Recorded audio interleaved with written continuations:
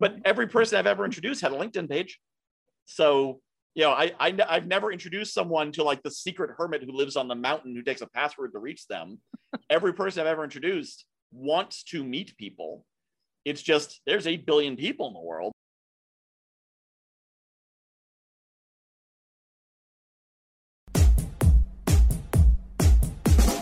Look into his eyes. They're the eyes of a man obsessed by success. Eyes that mock our sacred institutions. Bedroom eyes, they call them in a bygone day. Sex desire is the most powerful of human desires. When driven by this desire, men develop keenness of imagination, courage, willpower, persistence, and creative ability unknown to them at other times. So strong and impelling is this desire for sexual contact that men freely run the risk of life and reputation to indulge in. When harnessed and redirected along other lines, this motivating force maintains all of its attributes of keenness of imagination, courage, etc., which may be used as powerful creative forces in literature, art, or in any other profession or calling, including, of course, the accumulation of riches. Napoleon Hill.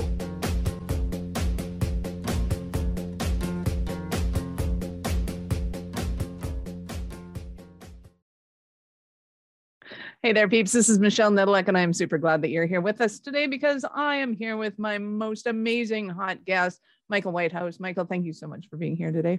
Thank you so much for having me. I am super excited. Excellent. Give us a 5,000-foot view of who you are and what you love to do. Well, 5,000 feet, I'm very small. But the bigger view, I like connecting people. I'm good at two things: making connections and expressing, which broadly includes like writing and speaking and making a nuisance of myself. And once I figured out that I'm good at those two things and much better at those things than everything else, I've started focusing on mostly doing those two things. And that's when I started like making money and having a business. So the whole guy who knows a guy concept is built around my network and concierge business, where people hire me to make introductions for them. And then I express through a few different podcasts. One of the newest of which is the Neurodiversity Superpowers podcast, where I celebrate people who are successful because of and not in spite of their non-standard and customized brains. Wait, customized, that sounds like cyberpunk. But they're non-standard brains. And so I do that. And of How course, do you customize your brain? Well, not so much customized, more just non-standard configuration. There you go. Yeah. Very big words for somebody whose elementary school teachers thought you would never amount to anything. Yeah, that's when I got out of elementary school. I went to first grade, Bastards. Had a miserable experience, and my parents pulled me out of there and put me in a private school called Sudbury Valley, which has no grades and no structured curriculum. And basically the kids find their own educational path, and it was amazing for 4 years. Wow. How'd you do? I mean, obviously well, but it seemed to go pretty well. Yeah. Yeah. And what's interesting is you think about the educational system. You got the tests and the structure and the grades and the system, permanent records. And Sudbury Valley it's a school that the entire building's a library. So it's a library throughout every room in the building. It's an old mansion that was converted into a school. There's a bunch of staff members who each went have to Hogwarts. Who each have different special, some have science background, some have history background. So if there's a class you want to take, you find the staff member who knows that thing, and you arrange for a class to be taught. And then they put it out there, and anyone else is interested takes that class too.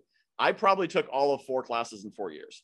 But I came out of 4 years, what would have been 2nd to 5th grade. And at first we were thinking, oh no, I didn't do the academics, maybe I'm behind. When they did the actual test to see where I'd land academically.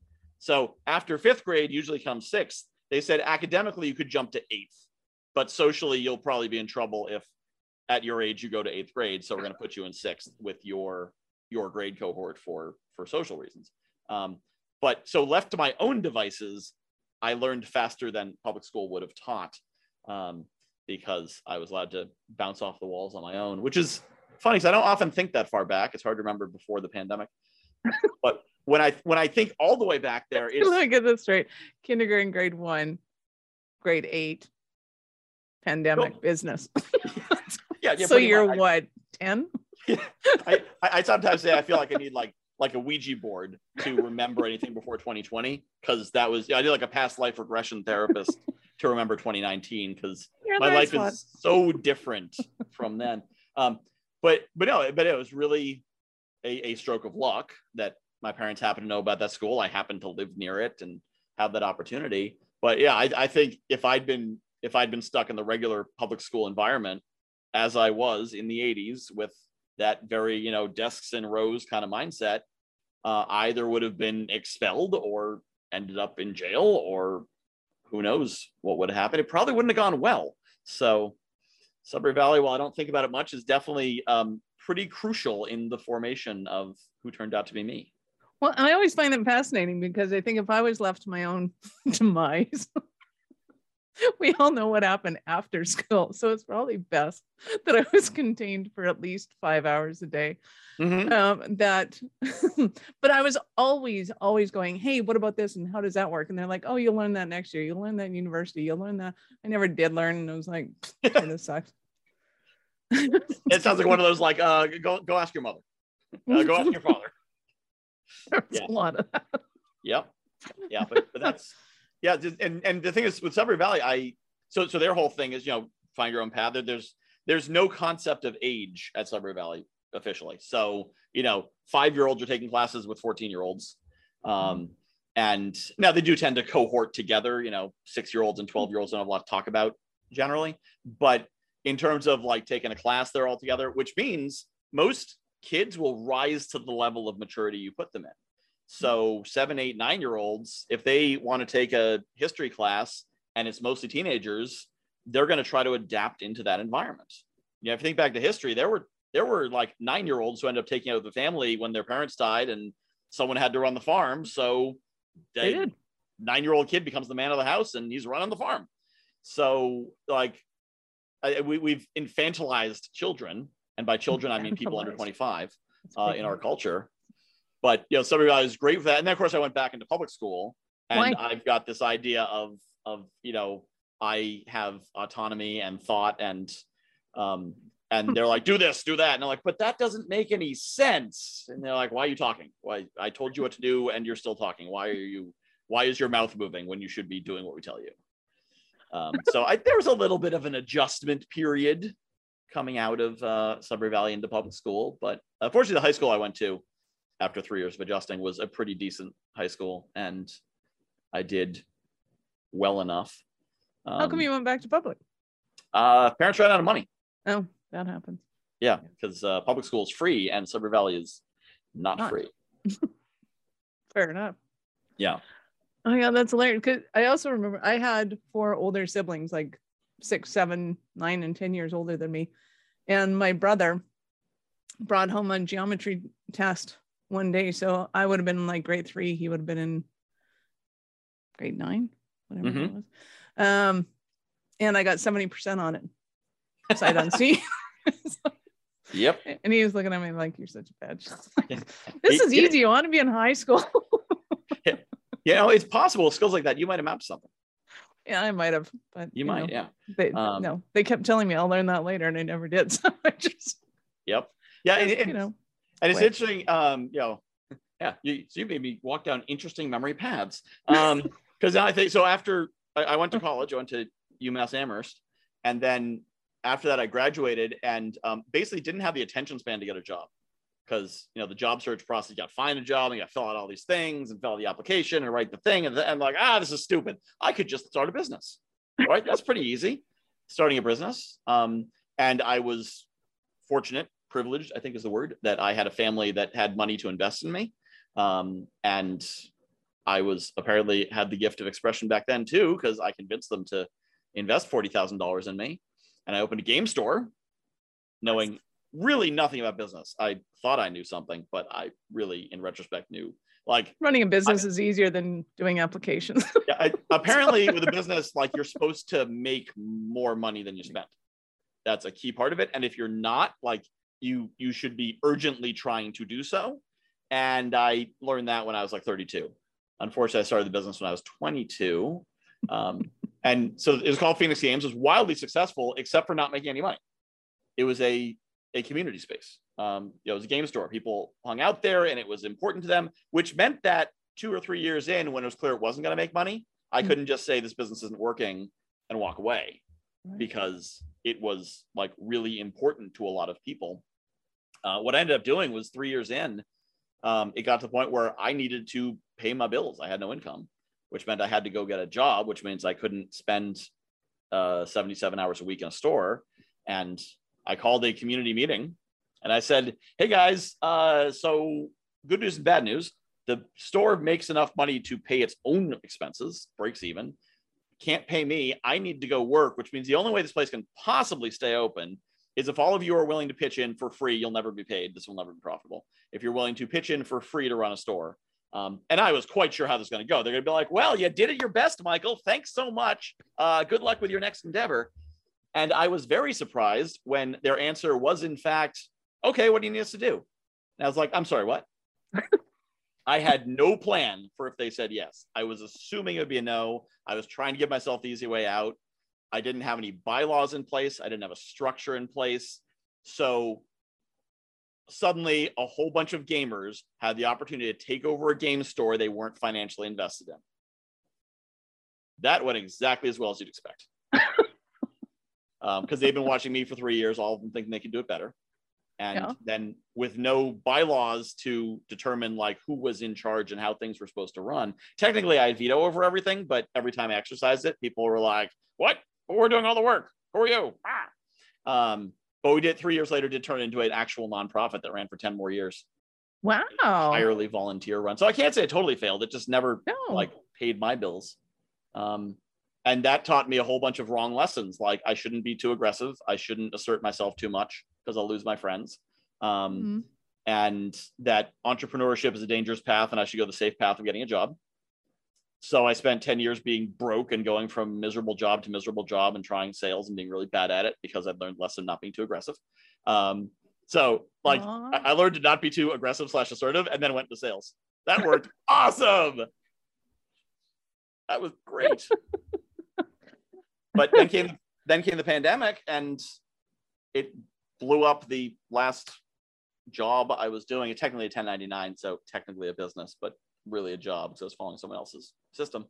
And I decided if I'm going to start over, I'm going to do it my way. And there is a path for me. I'm going to figure it out. I don't know how long it's going to take. I was inspired by, down here in the States, we got PPP money, the payroll protection program. And if you had a business operating in 2019, I think it was, then you could get 2.5 months of whatever your payroll was. And if you're a sole proprietor, anything you made counts as payroll. And the restriction was you had to use it for payroll, which meant I had to give it to myself. Greatest restriction ever. Like I couldn't buy anything with it. I could only put it in my pocket. I could take it out of my pocket and put it back in the business, but I had to put it in my pocket first. So enriched with that, I said, all right, let's give this a shot. Figure out what I'm going to do. Tried coaching. It kind of worked, except I didn't actually know enough yet. And but spent 2021 driving Uber and DoorDash to pay my bills until I finally figured out that I could get paid for making introductions. Because that's when I made the realization that I mentioned earlier. Getting back, so you actually remember how I started. Getting back to the beginning, that I'm really good at two things: making connections and expression. That I kept meeting with people. Like I should have been building a course or I should have been building a website, but I couldn't because my calendar was full of one-to-ones. And I kept saying, well, I need to buckle down. I need to be more serious. I need to block out more time on my calendar, stop having fun meeting people. And, these are pretty cool people to meet. Right. But stop having fun meeting people and do the real serious work of a business. And finally, I had a conversation with Phil Palucha, who's the host of Billionaires and Boxers. And he said, Michael, some people get paid to make introductions. And I was like, wait, what? I could keep meeting people all day and get paid for it? That's like finding out some people get paid to drink beer. Right. And in fact, like I could probably more consistently meet people all day than drink beer all day. So that's even better than finding out people get paid to drink beer. And there are people that get paid to drink beer, by the way. They do, but I feel like that there's a limit on how long you can do that. It's like or how much you can drink in a given day. Right. Yeah. Like there's no limit to how much I could totally just do one-to-ones all day long and would love it. But you bring up a fantastic point, and I think it's a foray, whether we happenstanced into this or not.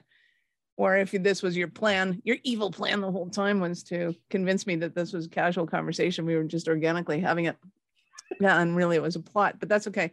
I assure you, I do not plot. That is well outside my zone of genius.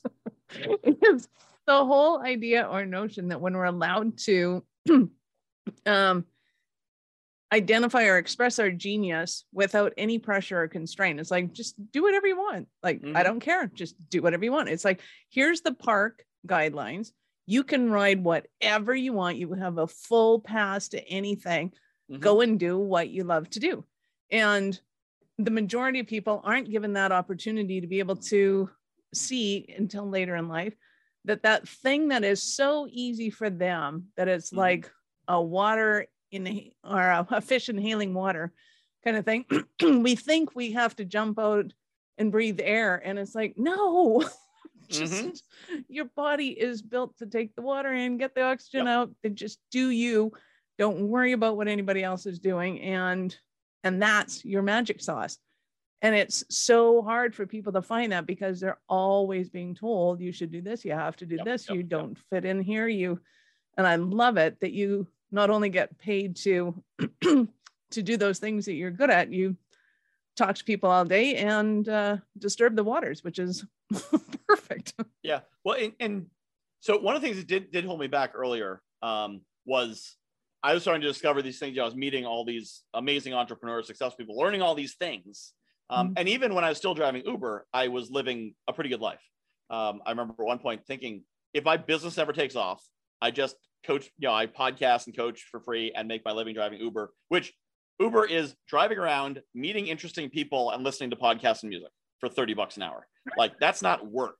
It's not R&D. Yeah, that's not in the same category as like being at McDonald's. That's not a job. That's a thing, and I get make money for that. Cool. So I realized if like that's where I am, like, okay, I could be stuck here 40 years. I'll be fine. I'd be okay with that outcome. And so I was starting to try to help my friends because I'm living a better life. I'm more comfortable, and they're still struggling. They're still making minimum wage. They're still wondering how they're going to pay their rent. They get a flat tire and they might lose their job. And like, they're all on the edge. I'm like, hey, I can help you. And they, one, didn't have any money. So even if I did have a program, they couldn't afford it. And two, I offered to help them for free and they wouldn't receive it because they weren't ready to receive that message. And also, I wasn't exactly, I wasn't like, look at me, how amazing my life is. I was working 7 days a week. I was driving Uber, which is not prestigious, although I had a pretty good life. I couldn't be like, look at me, I'm an Uber driver. My life's amazing. So once I finally turned away from that, because trying to help broke people is not a great business model. So I turned to working with people who have money, because clients who have money are often able to pay a lot more money than people who don't have money. Crazy how that works. And, the kind of clients who think in thousands, not like ones and tens, tends to create a lot more opportunity. And, with my business, it's based on the idea of one introduction to my clients. They could make $10, $20, $50,000 from one introduction, and I could make 5, 10, 15 a month. So pretty easy sell when I, talk to them about it. So once I got to that point, now that I have a 6-figure business, now when I go back and talk to my friends and I say, hey, here's how this works, more and more of them are like, wait, at first they are resistant. They're like, oh, yeah, I've tried that, whatever. And they're like, wait, sorry, I wasn't listening. Say again what you said about the opportunity. So I have a mission now because, we had the labor shortage, which is that a Canadian phenomenon too? I don't know. I'm not in corporate. Oh, okay. Sorry. Yeah. So in the US, people are talking all about the labor shortage. Yep. Everything from McDonald's up to corporate to everywhere. Nobody wants to work anymore because nobody wants to work for crappy wages in a crappy environment anymore because they're discovering entrepreneurship and gig work. So my mission is by the beginning of 2024 to have made the labor shortage 10 people worse. I want to help 10 people get out of their crappy jobs and into the place they're meant to be. And, to your point that you're making about how if you do the thing you're meant to do, stop trying to breathe air, you're a fish. I'm actually finding it relatively simple once I can convince people you can do the thing you're meant to do. And so, one of my friends who I've known for years, actually one of my first coaching clients, but she paid in trade rather than in money. She couldn't afford it. She is now a VA, and I've connected her to a number of different people, some of whom we know in common. And she is very close to be able to go full time at that and leave her retail job and do this. And this is something she's truly gifted at. She's an amazing editor. That's how I first discovered her skills. She edited my book in trade, and when she rewrote sections, they sounded better than what I wrote. So then I hired her to write the copy for my podcast episodes, and she's going to be doing more stuff like that. So I started making introductions for her, and boom, she's about to replace her income, and then of course entrepreneurship.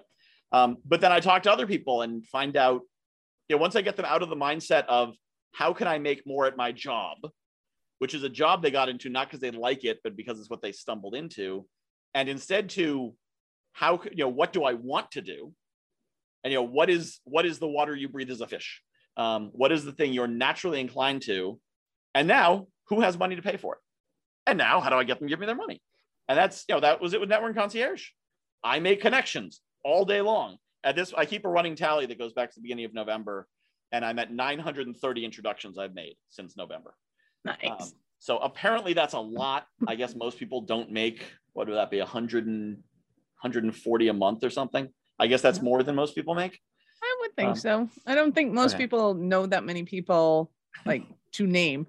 Like I may have 5,000 followers on Facebook, but I don't really have a clue who 4,000 of them actually are. Yeah. Well, and of course, 900 connections, there's probably, I don't know, maybe 100 and something unique individuals in that 900, because I've made multiple introductions for individual people. But making connections, but I wasn't tracking it before, but I probably made not too many fewer in the 8 months prior to that, before I was doing it as a business, because it's what I do. And then it's a matter of someone has money. Mm-hmm. Remember when I realized that the median income in the United States, or the GDP per capita, is $67,000 a year, which means if you're making less than $67,000 a year, somebody else has that money. So if you're making $37,000, there's $30,000 that is your share of the economy that's in someone else's pocket. So figure out who it is and figure out what makes them want to give it to you. And they do want to give it to you. I used to know a guy whose job was to network like you do on an international scale. And he sold basically used drilling rigs. And it's just, that was his job. I mean, now I think you would just put it on, Craigslist or something. There's still probably not really sure how you get rid of those. Because there's actually a huge challenge. I mean, you see it in the big data space. It's like you have all the information in the world. Now, what do you do with it? And we're seeing that with the internet. So, so you have all the information in the world, but there's so much noise that there is still probably a place for someone who just specializes in making connections for used drilling rigs. In fact, when you said that, I'm like, I probably know two people who'd want to meet him if he's still doing that. To find the opportunities. Because, if you searched it, well, is this still, is it legitimate? Because whenever you see a listing for something super high ticket, like, can you trust it? Right. Who is this person? Where are they coming from? What's their background? I recently met someone who I've nicknamed the guy who knows a bank, because he does what I do, but for financing. So anything from a mortgage to a hard money loan to personal financing, business financing, he just has a comprehensive Rolodex of financing sources for all kinds of financing, any kind of structure you might need. He's got someone for it. And then he can offer a commission for referrals. And thus he makes a network of networkers who find people who need money. And so now if I run across anyone who says, I need anything from a business loan to a mortgage to, and a lot of people, if you do a mortgage, you go to the local bank, you get a mortgage, but sometimes it's some other situation where you need your business credit to be taken into account or something funky. That's where he comes in to make the connection to that right financial institution, because I'm sure every partner he has a website and would be found on the internet if you know what you're looking for. But every person I've ever introduced had a LinkedIn page. So, I've never introduced someone to like the secret hermit who lives on the mountain who takes a password to reach them. Every person I've ever introduced wants to meet people. It's just there's 8 billion people in the world. You want to meet the right people. You don't want to meet all of them. Exactly. Yeah. So there's a value in that. And also there's so many jobs that you just be like, that's a job? Really? Right. Because there's so many things that need to be done. If you look at a corporate org chart, like you walk into an office and you see all the cubicles, you're like, what do all these people do? Because any complex process requires a lot of people to do all these different, someone needs to proofread the spreadsheets that go into the thing. Someone needs to, I don't even know what happens in corporate either, but there's all these different little roles in there. And then you'll meet an entrepreneur and they'll say, oh yeah, I discovered what title insurance was, which is there's companies, all they do is they provide insurance against the possibility that the title of your property isn't actually clear. So even though you've done the research, you bought the house, but the person who sold it to you didn't actually fully own it, even though they thought they did. Because real estate deeds are just a series of transactions. Like there's not actually a big register of everyone who owns everything, even though you think there is. I thought that was what registries did. There may be, but that's actually a summary of a series of transactions. Oh. So that's that the registry is generally the thing until someone's like, well, actually, I have this transaction from 1897 that says this, which means this person didn't own it, so this person didn't. So like there's this niche space in real estate of title insurance and title research to make sure that the registry is right. And extrapolate that across every industry and every state and every province and every town. There's a lot of places for people to fit in. And every home transaction is a $200 to $1 million transaction. Right. And if you can take 0.5% of those or 0.1% of a $200,000 transaction, you can make a few bucks. There sounds like there's a blockchain opportunity in there somewhere. There probably is.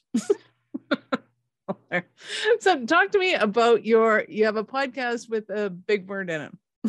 Neurodiversity. I'm assuming you don't mean superpowers. I can grapple that one.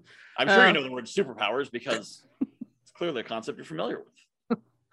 So the neurodiversity unto it as a thing, what is the semantic definition of that? So neurodiversity is a somewhat nebulous word that's expanded meaning over time. It used to mean just autism spectrum. Then it expanded to mean ADHD and autism. And then it, as I use it, it's anything that makes your brain such that you don't see the world the same as other people. So I got to introduce you to a guy. You will love him. Yeah, I've discovered a lot of people in the entrepreneurial space fit into this description. But so start with autism and ADHD to give you kind of a general concept, but then dyslexia, chronic depression, bipolar. One of the people I'll be interviewing has, I believe the term for it is chronic suicidal ideation or something like that.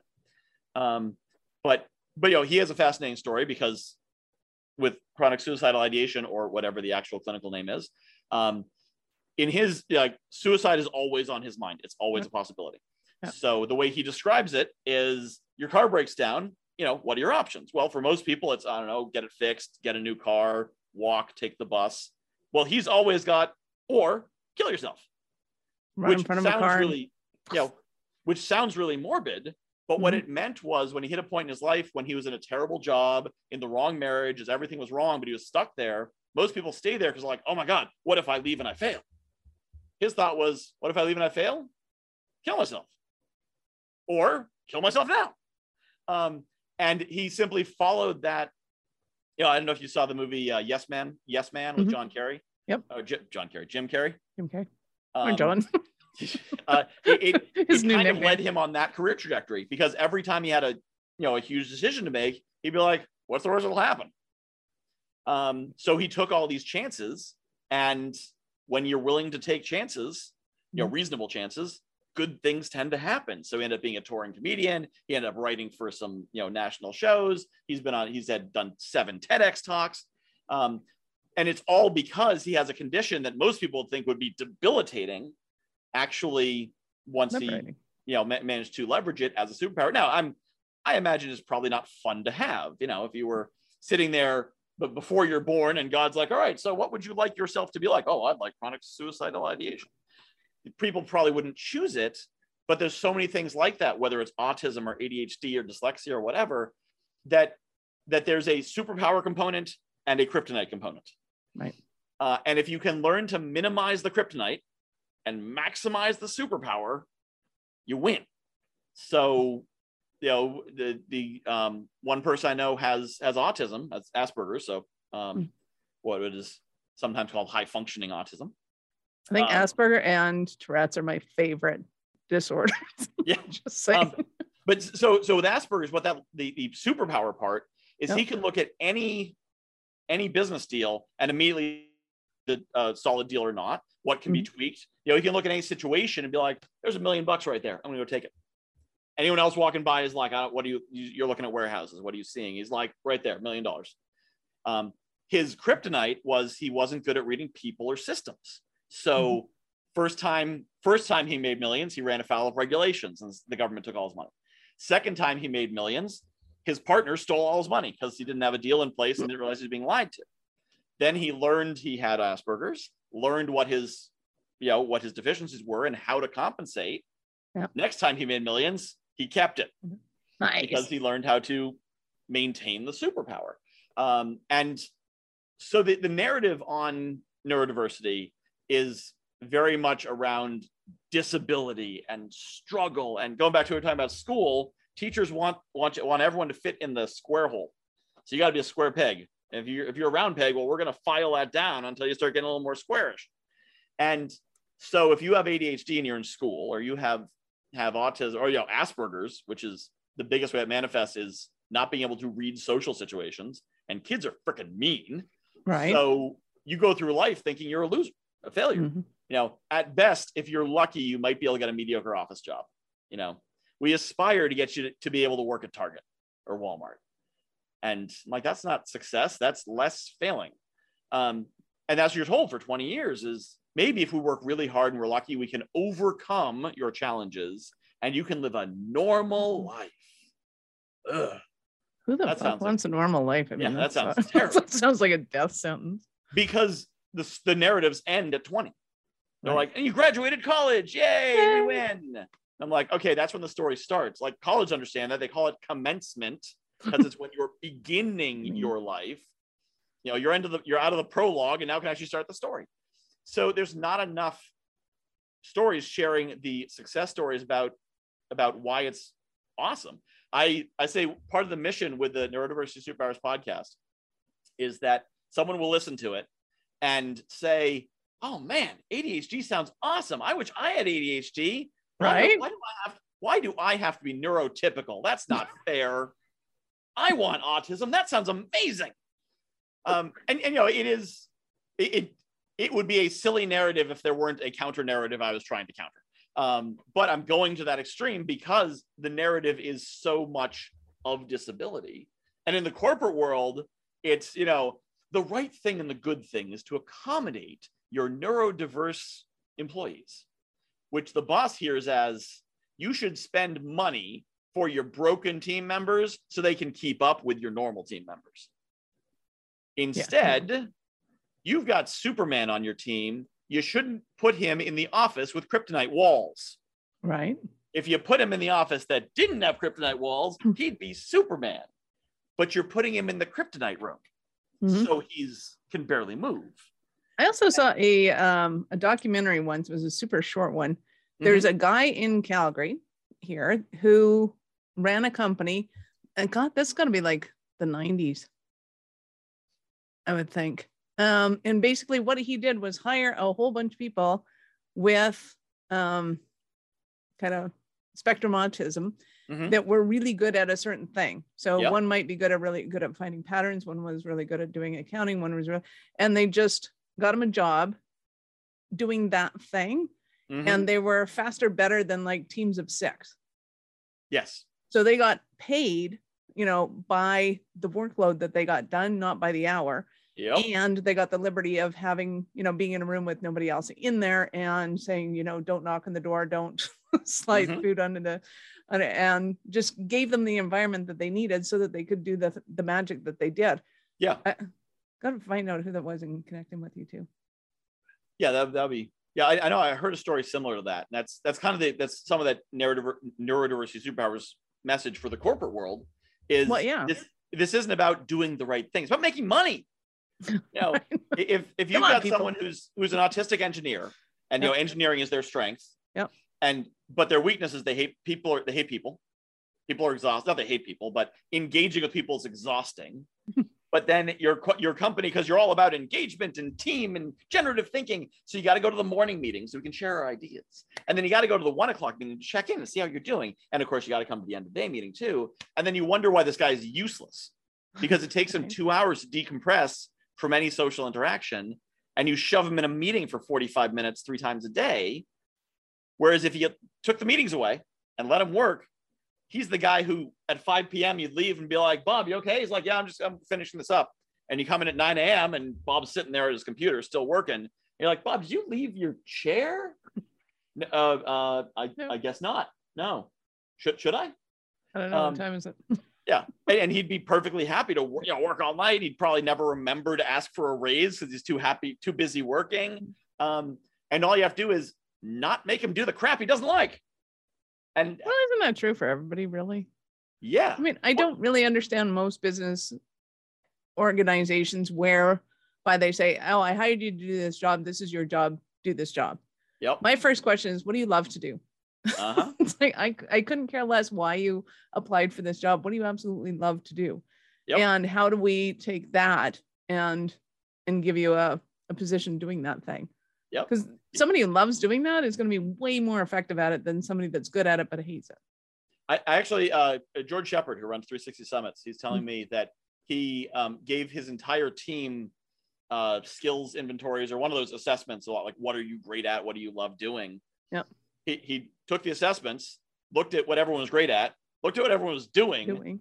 And there's a massive mismatch because, they got hired for, I need this, so we hire for this. He resorted his whole staff, like half the staff changed roles entirely, and the productivity went through the roof. Nice. because you had people in totally wrong roles, and it seemed like they should be, and they could do them, they were getting them done, but it was a struggle. And it's funny for me as an entrepreneur because I've now gotten to the point where I basically don't do things I don't like doing. So I've had a couple times where I've gotten clients have taken me on to do something that was out of my zone of genius. And I'd be like, okay, all right, I can make myself do this, right? And I couldn't. One of my clients, as part of the role, involved like calling a few hundred people. And I've done sales. I know how to pick up the phone and call hundreds of people. And I went to do it. I couldn't, like, I would make 2 calls and be like, I can't. I ended up bringing in someone else, found a friend of mine, be like, hey, you're good at calling people, right? You want? And basically subcontracted your job. I gave that person like a decent chunk of what I was going to get paid, because that was actually a key part of the role. I'm like, I just can't bring myself to do it. Like, I'm in such an entrepreneurial space and so much saying I want to work in my zone of genius that, and it worked out great because it was super simple work. Like, I was able to train her over Facebook Messenger and like, hey, here's what you need to say. Here's what we're trying to get out of them. Here's list numbers. Like, is that it? Like, that's it. That's all I need. Well, I just need a lot of it. And she's like, oh, okay, cool. And a few days in, she's like, this is super fun. Do you know other people who need this work? So I'm going to be connecting her to other people who might need that work.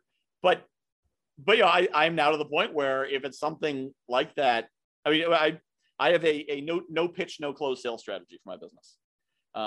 So with my networking concierge, I have not overcome a single objection. I have not asked a single obligating question. Now I explain it when I have the conversation. I say, this is what it is. And I often get the question, well, how much does that cost? And I tell them what it costs. And then they ask maybe other questions and I answer them. And then they might ask a question like, so how would I hire you? And I'd say this link, I'm going to put it in the chat. And if you would like to work with me, the fact that I put the link in the chat means I think that I'd like to work with you. If you'd like to work with me, you click on that link. There's a green button. You click on it, you put your credit card in, and we'll be working together. And that's the close.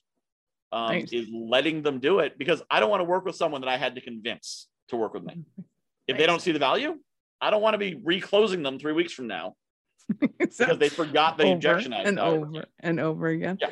Awesome. Well, this has been a blast. We do have to stop at some time. I know it's crazy. What? But What if stop? I know, Internet, right? plenty of room. So how do people start their journey with you if they're like, oh my God, I don't know what the hell you do or why I want to do it, but I want to get a hold of you? I don't know what the hell I do either. But they should go to guywhoknowsaguy.com.